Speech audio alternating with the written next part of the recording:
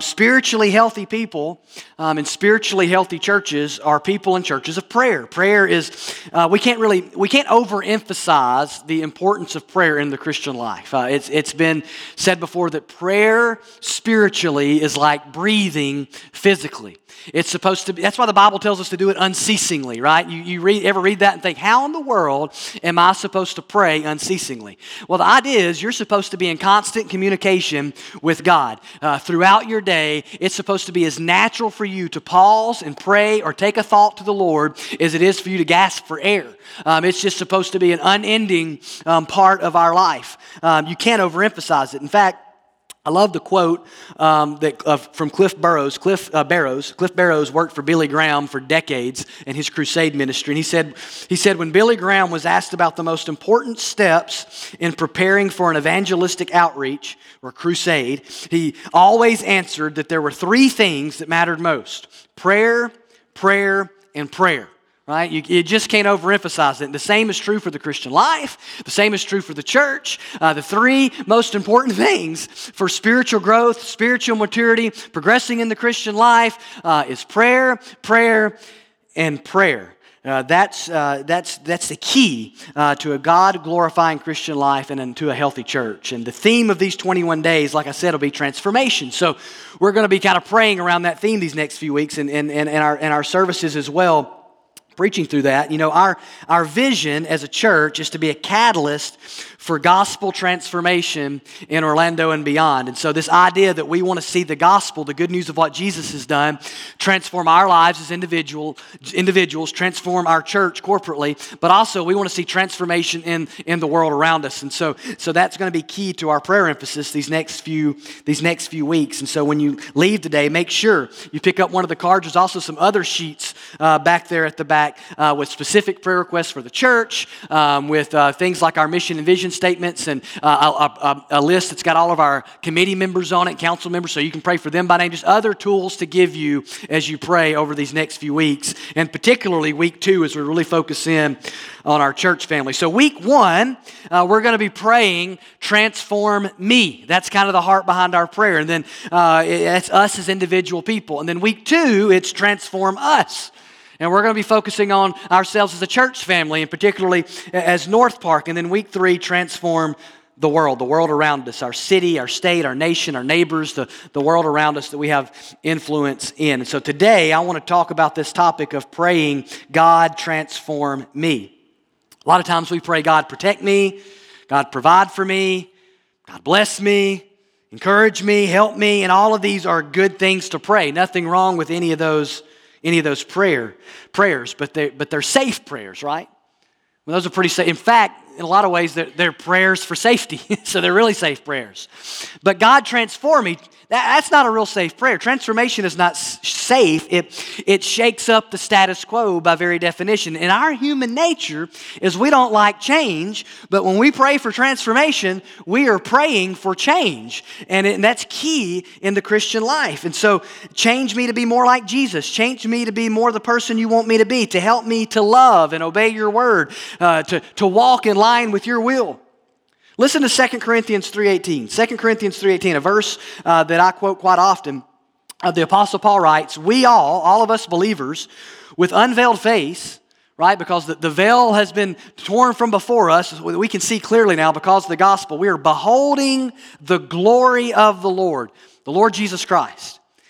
And we're being transformed into the same image. What image? The image of Christ, from one degree of glory to another. We are progressively becoming more like Jesus, he says, as we behold his glory. And the way we do that is through his word, right? As we see Jesus more clearly through the word. And he says, this comes from the Lord who is the Spirit. It comes from the Holy Spirit.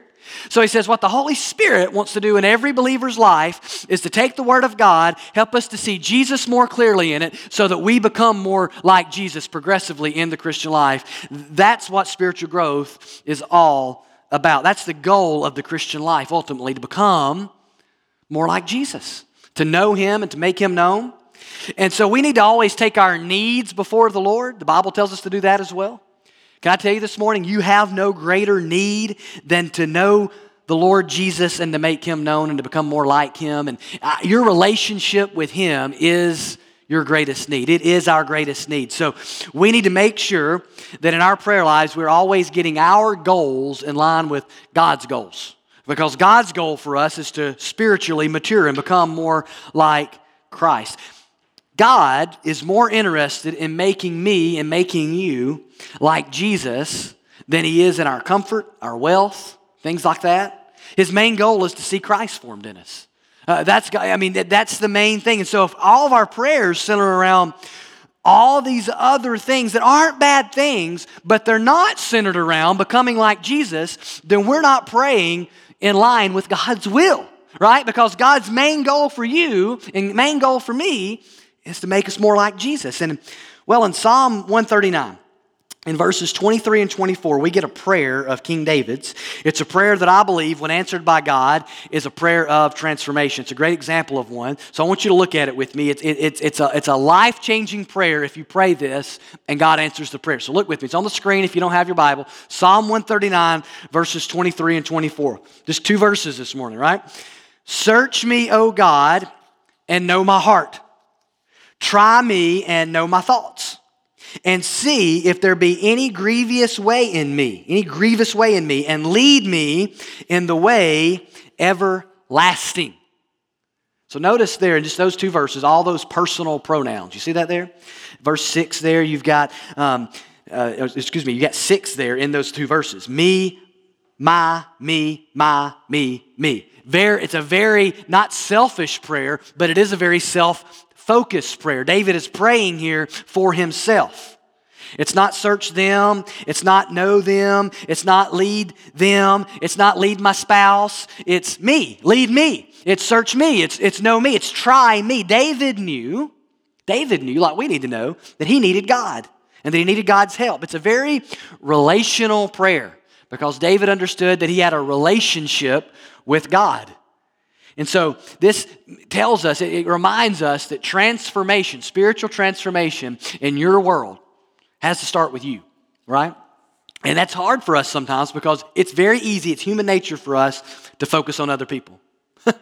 Our culture reinforces that. The patterns of our life reinforce that. And I don't mean that in focusing on others in the sense of like serving them. I mean like the comparison game, right? So you open up your social media, you open up Facebook or Instagram or something like that, and you're immediately, before you know it, you're seeing, man, all this stuff. And if you're not careful, comparison begins to happen, right? Their day versus your day, right? Their life versus your life. Their family versus your family. And we do the same thing when we go to work. We call it keeping up with the Joneses, right? We've always called it that, trying to keep up with other people, but it really gets so much bigger than that. And it really has a way of creeping into our spiritual lives. And if we're not careful, we're really good at inspecting kind of the lives of other people. And we'll begin to look and we'll say, well, I'm not the godliest person, but at least I'm not like... or at least I've never done that, right? And what we're doing there is we're comparing our lives to someone else's. We're comparing our sin list maybe and our mistakes to someone else's. And we have to be aware of that. If you want to experience life change, it starts with God working in you, right? And not asking God to search others and not asking God to point out sins to others and the grievous ways of others and how others have grieved you, but asking God to show you your grievous ways and asking God to search you and asking God to know you. Getting honest with God, crying out to God, spending time with God, seeking personal transformation. You know, Psalm 139 is one of the greatest psalms of all of them. It was penned by King David, as I said, and it's been called over the years the crown of the Psalms just because it's so rich. It's an incredibly popular psalm. It's a powerful prayer that David is praying. If you look at the first 2 verses, just to kind of put these last 2 verses in context, in the first 2 verses, David prays this: "O Lord, you have searched me and known me. You know when I sit down and when I rise up. You discern my thoughts from afar." And it's this idea of God searching and knowing is kind of the bookends of the psalm. It's the theme of the psalm. He begins with it and he ends with it. And it's the very heart of what he's getting at here. He begins with this awestruck wonder at how God has searched and known him, and then he ends his prayer in awestruck prayer that God would asking God to search and know him. He says he has, and then he asks him to, and I'm going to explain why I think that is here in a moment. And when you look at those first 6 verses of Psalm 139, they actually focus on David's awe of God's omniscience. Omniscience means the fact that God knows everything, right? I don't know everything. You don't know everything. The devil don't know everything. Nobody knows everything except God. And God knows everything. And David, in the first 6 verses, he's just struck with wonder at how God knows everything. And then in verses 7 through 12, David is in awe of God's omnipresence. The fact that God is everywhere. He says, I go here, I go there. No matter where I go, I can go to Sheol. I can't get away from you. No matter whether you go to heaven or hell. He's like, I can't escape. God is everywhere. His presence is just everywhere. Can't get away from God. In verse 7, he says, where shall I go from your spirit?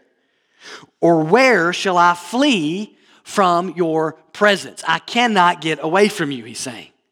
And then in verses 13 through 16, David's in awe of God's creative power. He wonders at how God how God has known him ever since the beginning. How God could make him and form him in the womb. He said, man, even before anybody saw me, you were knitting me together in my mother's womb. That wasn't just true of David, by the way. Right? Every baby that's ever been conceived is being knitted in the womb by God. They're special and unique creations by God. That's why we're pro-life as believers. We believe life begins at conception. We've walked through that part of that psalm before. David understood something that's very important to understand, especially in our culture. Life begins there. God's creating in that womb. In verses 13 and 14, he says, for you formed my inward parts. You knitted me together in my mother's womb. I praise you, for I am fearfully and wonderfully made. Wonderful are your works. My soul knows it very well.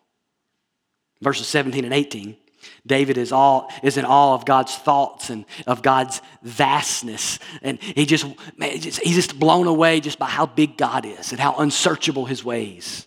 And then in verses 19 through 22, David begins to distance himself from God's enemies. He wants to make it clear that him and God's enemies, they're very different. And when you step back and you look at the psalm as a whole, it's easy to see how David ends with the prayer that we read in verses 23 and 24. As he contemplates God's omniscience and God's omnipresence, the fact that God knows everything and God is everywhere and God has even created him in the womb and knew him before he was known kind of thing. And how inescapable and holy God is, it's easy to see why he erupts in this prayer of God, search me, try me, know me, and lead me. See, the more we understand about God, the more we see God for who he is and his power and his majesty, the more we understand those things and his greatness, the more we will know that we are in need of transformation. The more we'll understand that we've done some grievous things, or some translations say some wicked things. See, the heart that knows God and loves God, like David's did, longs to be vulnerable and open before God, longs to be right with God, longs to be led by God. Read with me again David's prayer. Verses 23 and 24. Search me, O God, and know my heart. Try me and know my thoughts, and see if there be any grievous way in me, and lead me in the way everlasting. I think when we look at those 2 verses, we can see 3 pleas that are either explicit or implicit in this text that are the heart behind these kinds of transformational prayers, okay? And so 3 things that we can pray for transformation. Number 1 is know me, right? And you see that, right? I mean, it's very explicit in the text. Know me, God. I want you to know me. David has just declared, as I read to you in verses 1 and 2, that God does know him. He says, you've searched me and you've known me. He even exclaims that he can't escape God's presence and that God is all-knowing and knows everything. So why even pray this? Does it even make sense? I mean, why pray it if God knows it? Here's why. There is a difference in God knowing you and God knowing everything about you and you wanting God to know you and to know everything about you. There's a big difference, right? Very big difference. Search me, try me, see me. It's all about asking God to know everything about him, to search him, and it's about relationship. When he says search there, the word can mean explore, investigate, examine, right? He's saying, God, investigate me, examine me. When he says try me, it means put to the test. It carried the idea of metal being melted to test it, right? I mean, that's a pretty dangerous prayer right there. Melt me, right? Try me, test me. Showing vulnerability. I want to be known by you, God. He says, I want you to see if there's any grievous way in me. I want you to inspect and figure out after looking at my life, I want you to figure out what's going on in my life. See, David's asking God to look him over, to know him inside and out. He's showing vulnerability before God. He's opening up. He knows God already knows all things. He just prayed that. But he's letting God know, I want you to know all of these things. Why? Because he wants to know that he's right with God and that all is well in his relationship with the Lord. It's about relationship. He wants to know and be known by God. Listen, there are certain things my wife Christy knows about me just because we've been married for 10 years. Right? Almost 11. Just from being around me and from dating and getting married, just being around, she knows them, right? And so I don't have to tell her those things. She sees my habits, she sees my patterns, so she knows those things. There are other things, right, that she learns about me because I want her to know those things. Because she's not omniscient, right? And so if I really want to be known by her, then I'll talk to her. And I'll tell her things that are bothering me or things that are encouraging me and vice versa. That's how relationships work with your spouse or other people. Same way with God. He knows everything, but the way you reveal to him that, man, I really want to be known by you, you declare that in prayer. It's an intimate prayer of God. I want this relationship with you. I want you to know everything about me. I know you do, but I want you to because I don't want there to be anything between me and you. I want to be known by you. And notice the comprehensive nature of this knowledge. Heart, thoughts, and ways. You see that? I want you to search my heart. That's the center. That's the center of who you are. That's where it's your mind, will, and emotions. Everything's kind of right there. It's where your motives live. It's the real you. It's the part of you that even you have trouble discerning. Right? It's what makes you tick. He said, I want you to search that. When he says thoughts, actually probably a better translation of that might even be cares. It means troubled thoughts, anxieties and worries. It's more than just what you're thinking. It's the things that are pressing on you. And David wanted to take his worries to the Lord. And real prayer, by the way, will be honest with God about your worries and your stresses. But it will also ask God to search you for the things that are stressing you that you don't even realize are stressing you. Because sometimes the things you're worried about, get this, aren't the things you're worried about, right? There's worries underneath the worries, right? You think you're worried about this, but the reason you're worried about that is because deep down you're really worried about this. Right? It's only spending time with God in his word and in his prayer can begin to peel back the onion on your soul that you can't fully understand. The word way there, I want you to see if there's any grievous way in me. That's your behavior. Sinful ways, he's pointing out here. David wanted to take his sins before the Lord. He wanted God to see if there's anything in his thought life, in his heart, in his motives, in his behavior that was contradictory to God and his will. It's comprehensive. He wants God to know his heart, his motive, everything, the real him, all of me. And real transformation in our lives begins when we get real with God like David's doing here. It begins when we stop pretending and trying to hide. It begins when we want to really know God and be known by God. We can't fake it, right? The surface level stuff, kind of like we do at church sometimes. How you doing? Good. How are you doing? Fine. How's the weather? Weather's great. And it's just like, and it's like the same thing. We kind of go around in circles and we think, well, you asked me how I was doing. I'm afraid if I really told you that we'd be here a while, right? So we kind of do that with God in prayer sometimes if we're not careful. Well, God, I want you to forgive me for my sins. Which ones? Right? Name them. That's intimacy, right? That's real doing real business. Just forgive me of my sins. Oh, good grief, right? Get real serious. If you really want to get real with God, confess the sins, right? Hey, God, help me with my worries. Which ones, right? Get intimate with the Lord is the point here. Know me. Search me. You have to get real with God if you want to see real life transformation in our lives. Hey, just forgive me of my sins and just help me with my worries. That's all fine when we're spiritual infants. But as we grow in Christ, we should really be getting real with God in our prayer lives. We should be praying things to God that honestly, we don't want other people to hear. Right? Listen, The Psalms, David's prayers that he left for us, some of those are downright embarrassing. And through the divine inspiration of the Holy Spirit, we have this, and David wrote this, and it's anointed and inspired by God, and I thank God for it. But some of it you read and you go, don't know if I'd have passed that on, David, you know? Do this, destroy these people, forgive me for this adultery, murdered this guy. You know, I mean, it's like it's pretty embarrassing stuff. But that's what prayer is, right? If we're really getting real with God, some of the stuff we're saying would be embarrassing for other people to hear. But that's where real prayer happens. Know me. Number 2 is more implicit. It's more implicit, the text, because it's the reason he wants God to know him like this. Show me. Show me. That's where the text goes here reveals David's motive. He wants God to see if there's any grievous way in him, to lead him in the way everlasting. So he wants to make sure that his ways are lined up with God's ways. Implicit here is that he needs God to reveal to him, to show him any sin or grievous thing in his life, anything that's not in line with God and his word. See, the word here, that word grievous, carries the idea of agony and hardship. It's something that grieves the heart of God and brings pain into your life or pain into the lives of others. And sometimes it grieves the heart of God, brings pain into your life, and it brings pain into the life of others, right? Sin does that. And he said, I want you to show me these things so I can repent, so I can confess them, so I can get right with you. We need the one who knows us to show us things in our life, who we really are, what we're really like.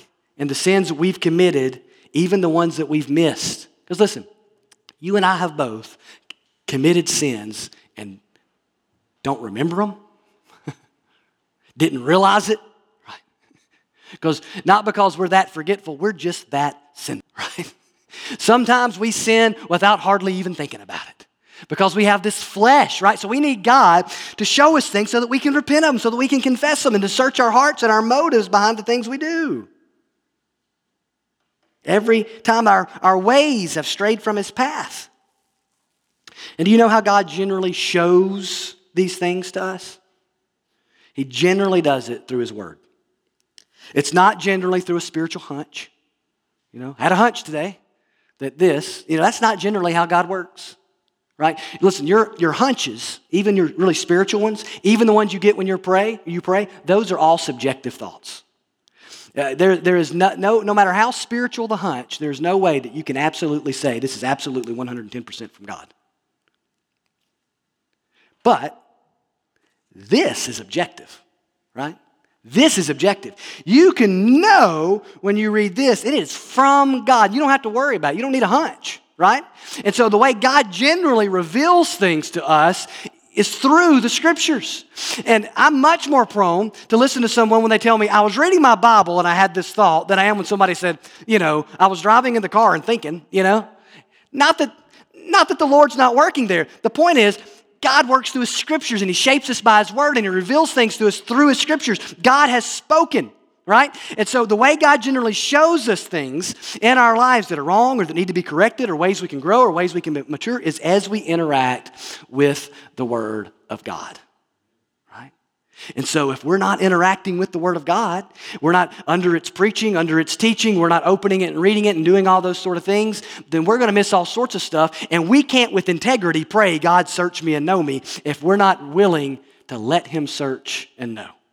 Yeah, he knows. I'm talking about the showing part. See, Hebrews 4:12 says this about the Bible.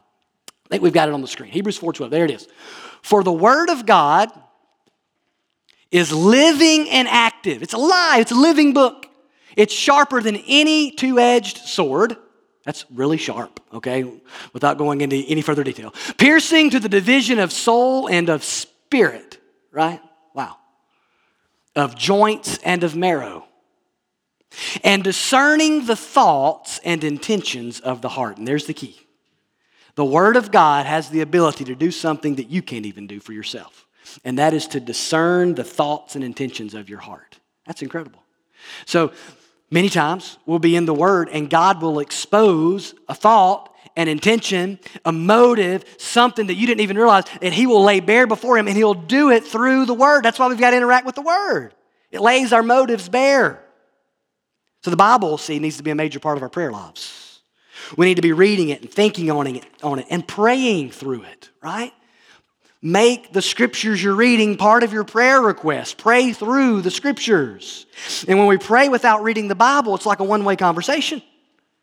Right? We're just talking God's ear off, but we're not letting Him speak. We need to be in the Bible. So during this 21 days of prayer, there's scripture that corresponds with each day. We don't want a bunch of one-way conversations. We need to be asking God to speak, and God speaks through His Word. God reveals our sins and our worries through His Word. He lays our hearts bare before us through His Word. When we come to His Word and humbly ask God to speak, He will, because He's already speaking through His Word. So we pray, God, know me. We pray, God, show me. And finally, we can see in this prayer, we need to pray, God, lead me. Lead me. Lead me in the way everlasting. David asked God to lead him, and it means to guide him, to direct him. The way everlasting is, to put it clearly, is the way of God. In Jeremiah, it's called the ancient path, right? It's God's way. It's God's path. It's the way of God's eternal truth. It's the way that God's people are to walk in. The way of righteousness. It's God's will, is what it is. And this prayer, when you step back and see it's vulnerable, you also see it's humble and you see it's teachable. That's what David is all through this. He's just humble before the Lord, and we see him being very teachable, wanting to be molded by God. And David is being open with the Lord. He's humbly seeking help, and he's showing himself to be willing to change. He wants to walk with God. He wants to be led by God.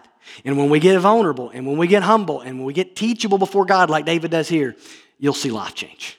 You'll see life change. You'll see your character become more like the character of Christ. You'll see your passions and your desires become more in line with the passions and desires of Christ. You'll see change. Now, the word here for lead, where David says, lead me, carries the idea of authority. He's looking to and longing to obey. He views God as the authority. He wants God to lead him, not just anyway, but the authoritative way. He understands that God's way is superior to his way. And see, we need a leader who knows what they're doing. Because let's be honest, most of the time we don't, right?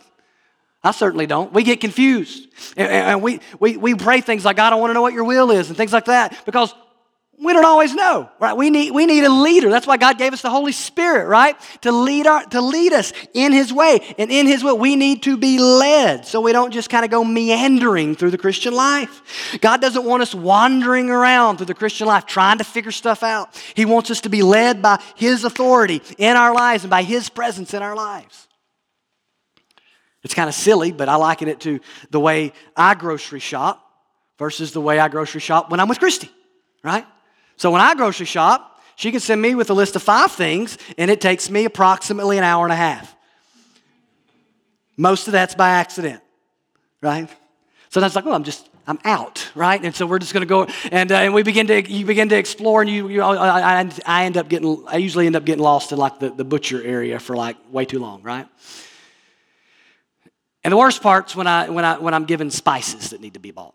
Right? But I loathe the spice rack at Publix or any other grocery store because it's all, anyway. But when I'm with Christy, right? Man, she's got that place figured out like the back of her hand, right? And so I'm the guy doing this. Like I'm reading the signs, trying to figure out where peanut butter is, even though I've bought peanut butter dozens of times, right? But I'm still trying to figure out what aisle the peanut butter, because I can't remember any of it. But she knows exactly. I can call her on the phone. She's like, well, it's aisle 3. It's about halfway up. It's about this way over. It's right below this. And don't get this one. Make sure you get, it's like ding, ding, ding, ding, ding. It's like a machine, right, when she goes through there. So when I'm grocery shopping with her, she's in charge, right? And I'm just like, tell me where to go. Tell me what to get, right? And it gets done a lot faster. It's a lot more efficient. But a lot of times, we live the Christian life like I grocery shop. And we just kind of wander through the store of life, right? Kind of trying to figure things out as we go. And what we need to understand is God has given us one to lead us. To lead us with authority. He's spoken through His Word. He's put His Holy Spirit in you. And He don't want you wandering around trying to figure it out. He wants you living life with purpose. That's why He's given us a Bible. That's why He's given you the Holy Spirit. And we need to pray, and we need to ask God, and we need to make sure God understands. God, I want to be led. I want to follow your path. And that means you're going to lead me away from some things, and you're going to lead me towards some things. But you're in charge, not me, because you've got this figured out, and I don't. So David says, lead me in the way everlasting. Lead me in your will. Lead me in your path. Listen how Jesus said we're to pray in Matthew 6. The great, we call it the Lord's Prayer. It's probably better titled the Disciples' Prayer. Jesus had no need to pray this because he didn't need forgiveness of his sins, as you'll see. Our Father in heaven, Matthew 6, 9 through 13. Our Father in heaven, hallowed be your name. Your kingdom come, your will be done on earth as it is in heaven. Give us this day our daily bread, and forgive us our debts as we have also forgiven our debtors. And lead us not into temptation, but deliver us from evil. Now I want to point something out about that prayer that we've memorized and we know it so well. That this idea of authority. It's God's name we want hallowed. That means kept holy. It's God's kingdom we want to come. It's God's will we want to be done on earth as it is in heaven. It's God that we're seeking forgiveness from. It's God that we need to lead us not into temptation. The whole prayer is meant to be a time where we seek from God. We seek God to lead us, to direct us. We're recognizing His authority in our hearts and in our lives and in our ways. So we need the one with authority to lead, We need to recognize Him as the leader. Jesus taught us to pray that way. David's praying that way. That's the way prayer is supposed to be built. And there's really two things, main things that we need to be, the ways we need to be led here. We need to be led out of sin, right? Out of our ways, out of sin. David didn't want God to simply know his sin or to show him his sin, but to be led out of it. The everlasting way, God's way, is the way of righteousness. It's the way away from sin. There is no transformation. There is no life change without repentance, without turning from sin. Not this week, and I haven't done a lot of looking into it to know a lot about it, but I came across this video of Justin Bieber. Everybody knows who Justin Bieber is, right? Okay, if you don't know who Justin Bieber is, big pop star, right? Been a big deal for like the last decade or so. And he was being interviewed about his Christianity. He says he's a Christian now, and they said, well, you used to say you're a Christian, but now you're saying you're a Christian, and I don't understand. What changed? He said, well, I used to call myself a Christian, but he said, I didn't understand something about Christianity. I didn't understand that it meant that I'm supposed to turn away from my sin. He said, all the Christians that I had in my life, the people that said they were Christians, none of them lived that. None of them taught me that. So I just thought it was this add-on. Yeah, I believe Jesus died for me. I believe He rose again, but I didn't understand that I was supposed to repent, that I was supposed to turn away from my sin. See, listen, the Christian life is about repentance. Martin Luther, the great Martin Luther, said all of the Christian life is repentance, right? It's a posture we begin at conversion, not one we just had at conversion, and we continue in it constantly when we sin, when we mess up, turning from it, shunning evil, turning to Christ, turning to His way. We need to be led away from sin. It's why David prayed Psalm 51 after he committed murder and adultery. David prayed to God, confessing his sin, asking forgiveness. But then in verse 10, he says this, create in me a clean heart, O God, and renew a right spirit within me. Why? He don't want to do it again. He don't want to mess up again. He wants to go away. He don't want just forgiveness. He wants change. He wants purity. He wants holiness. He wants righteousness. Let me ask you, is confession and repentance a regular part of your prayer life? And if you say, well, I don't usually have any sin to confess, well, you've been deceived. And you need to get in the Bible and ask God to begin to reveal to you the sins you need to confess. And when's the last time you confessed something specific other than just my sin? And by the way, don't call it mistakes. You don't need to repent of mistakes. You make mistakes because you're not perfect. You commit sins because you're sinful and unholy. We need to call them sins. We need to call them what they are. When it's evil and when it's wicked, we need to say that. We need to get real with God, and we need to ask Him to lead us out of sin. But it's not just about being led out of sin. There's somewhere we need to go. We need to be led into righteousness. The goal in the Christian life is more than to not sin. Right? It's not just, we said this before, it's not just about a sin fast. It's about becoming like Jesus.